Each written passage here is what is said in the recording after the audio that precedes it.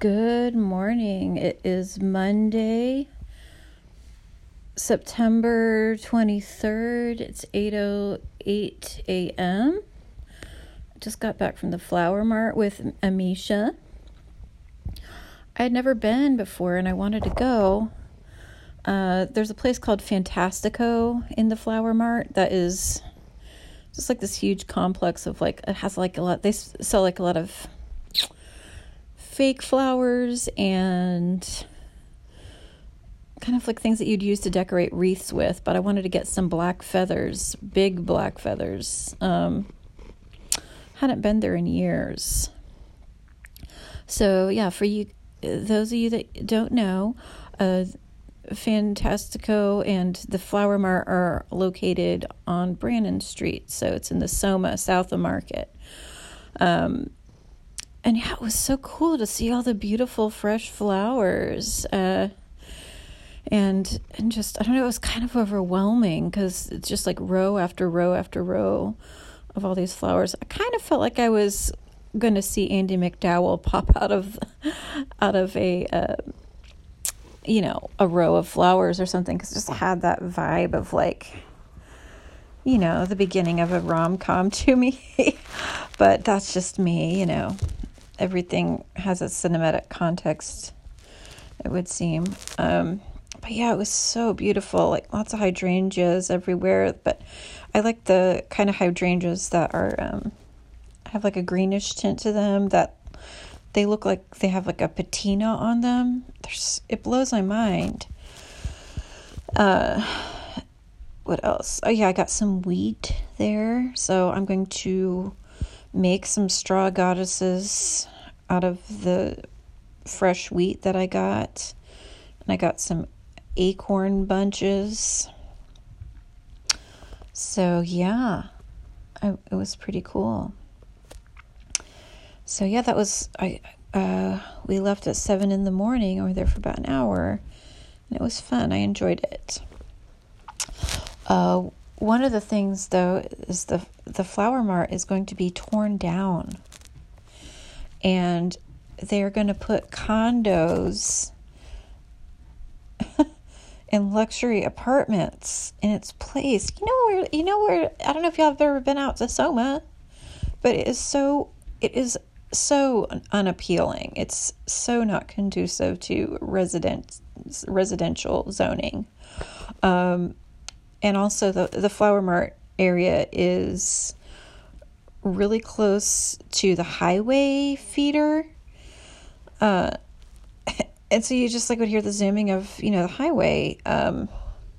It's massively unappealing as a living space. It's ideal for wholesale shopping, There's like a decorators area, like a district there. There's a flower district. There's a jewelry district. And they're all contained in these warehouses, kind of open air, semi-open warehouses. So yeah, it's so unappealing though as a living space. I ride my bike out there sometimes to go to the Out of the Closet at 9th and Folsom, which it's such a hit or miss, But I'd actually rather just walk there. So sometimes I walk there from downtown. And then there's there's weird food places there, like weird restaurants there that it's like the only reason why people go there is because there's nowhere else to go. It's not like a destination, really. You know what I mean? Like the food is, I never crave any restaurants in the Soma or bars either. So it's kind of, I don't know. How many more ways can I say it? It's not conducive to living there. I lived there for about 9 months, actually, about 10 or 11 years ago in this warehouse. And there were 9 other people, myself, my boyfriend at the time. And everyone that lived there was really nice, except for the, alpha tenant, who was this total trustafarian. He was literally living off of some big old trust fund, and he smoked crack all the time, and he listened to Grateful Dead at top volume. And I'm not talking about American Beauty. I'm talking about one of their less appealing late 80s albums, at top volume at all hours. And he ate everyone's food. Of course, he was so entitled. He would, like, if me and blank had someone over, tried to have friends over, he would just interfere. Like, he would insert himself into the hangout. So it's like, it was so horrible. Oh, he was so horrible. I hate him. I cannot stand that guy. And he, he would hiss at Lavinia. Just an awful, awful person. So I was very glad when we moved out of there.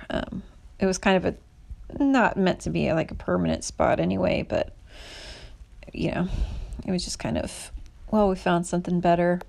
It took a little while, but we eventually did find a nice place in the Castro. Sometimes I wonder, though, why would you want to move out? Why would you want to move out there to the Soma? Why? The warehouse that I had lived in there used to be a tannery, and they still had some of the big hooks hanging down from the ceiling. The ceiling was probably about 20 feet high. So it was pretty wild. For me, it was just before I realized what a nightmare that Alpha Tenant was, it was kind of an interesting living space, But yeah, so it's always been the district of like the raw materials, kind of a raw materials district. There's a lot of people from, humble beginnings, and, they have their humble beginnings in the city there, and eventually branch out to the financial district as they move up the ladder. I do wonder why people move here sometimes, though. I really do. I wonder why they would want to live in there or try to buy a $4 million house on Cap Street,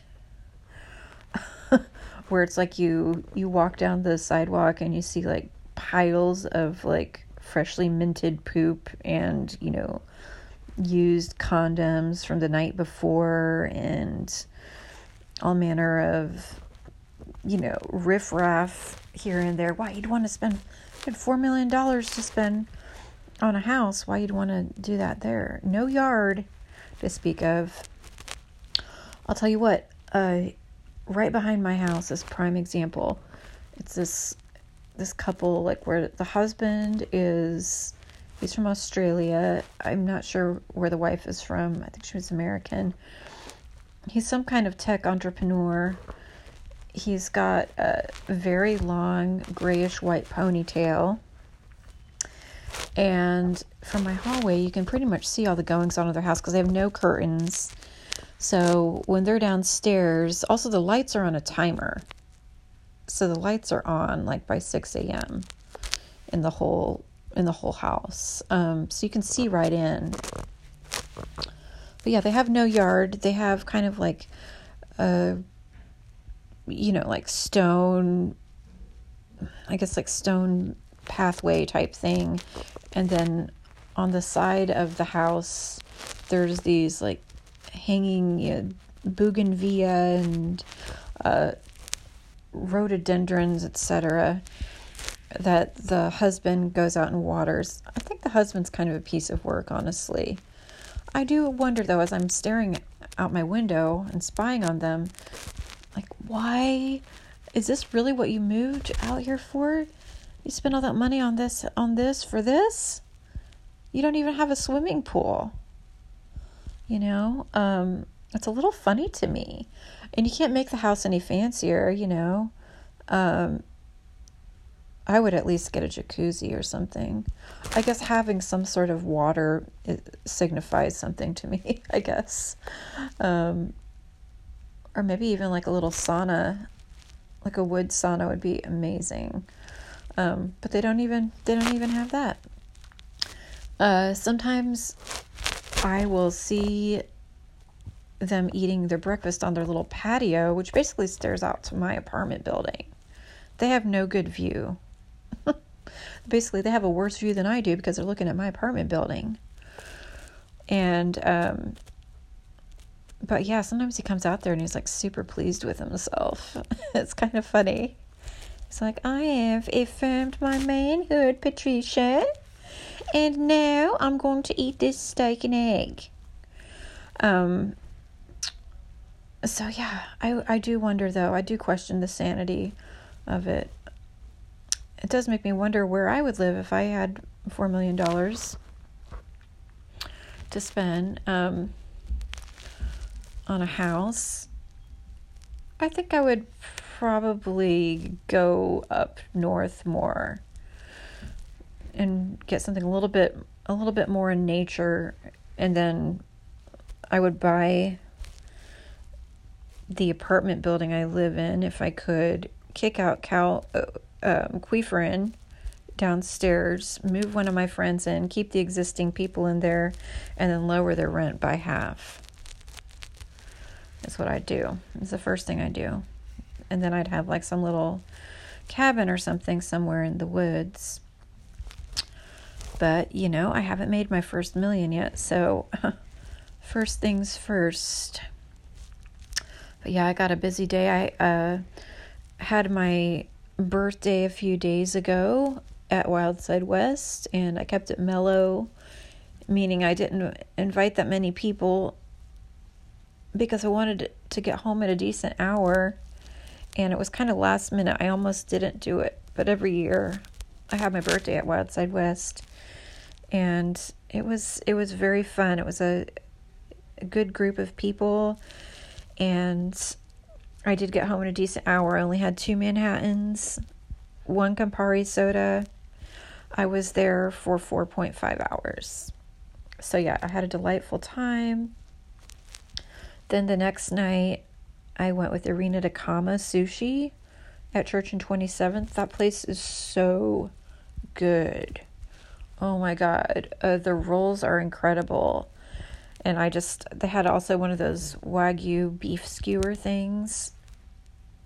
And it was just so succulent and rich. And I loved every little bit of it. I also went and saw a matinee at 12:45. Went and saw Downton Abbey movie. You know what? It was exactly like a season premiere episode because it was 2 hours long. I don't know what I think of Michelle Dockery with a bob, but, I kind of like her with longer, or just she needs soft waves around her hair.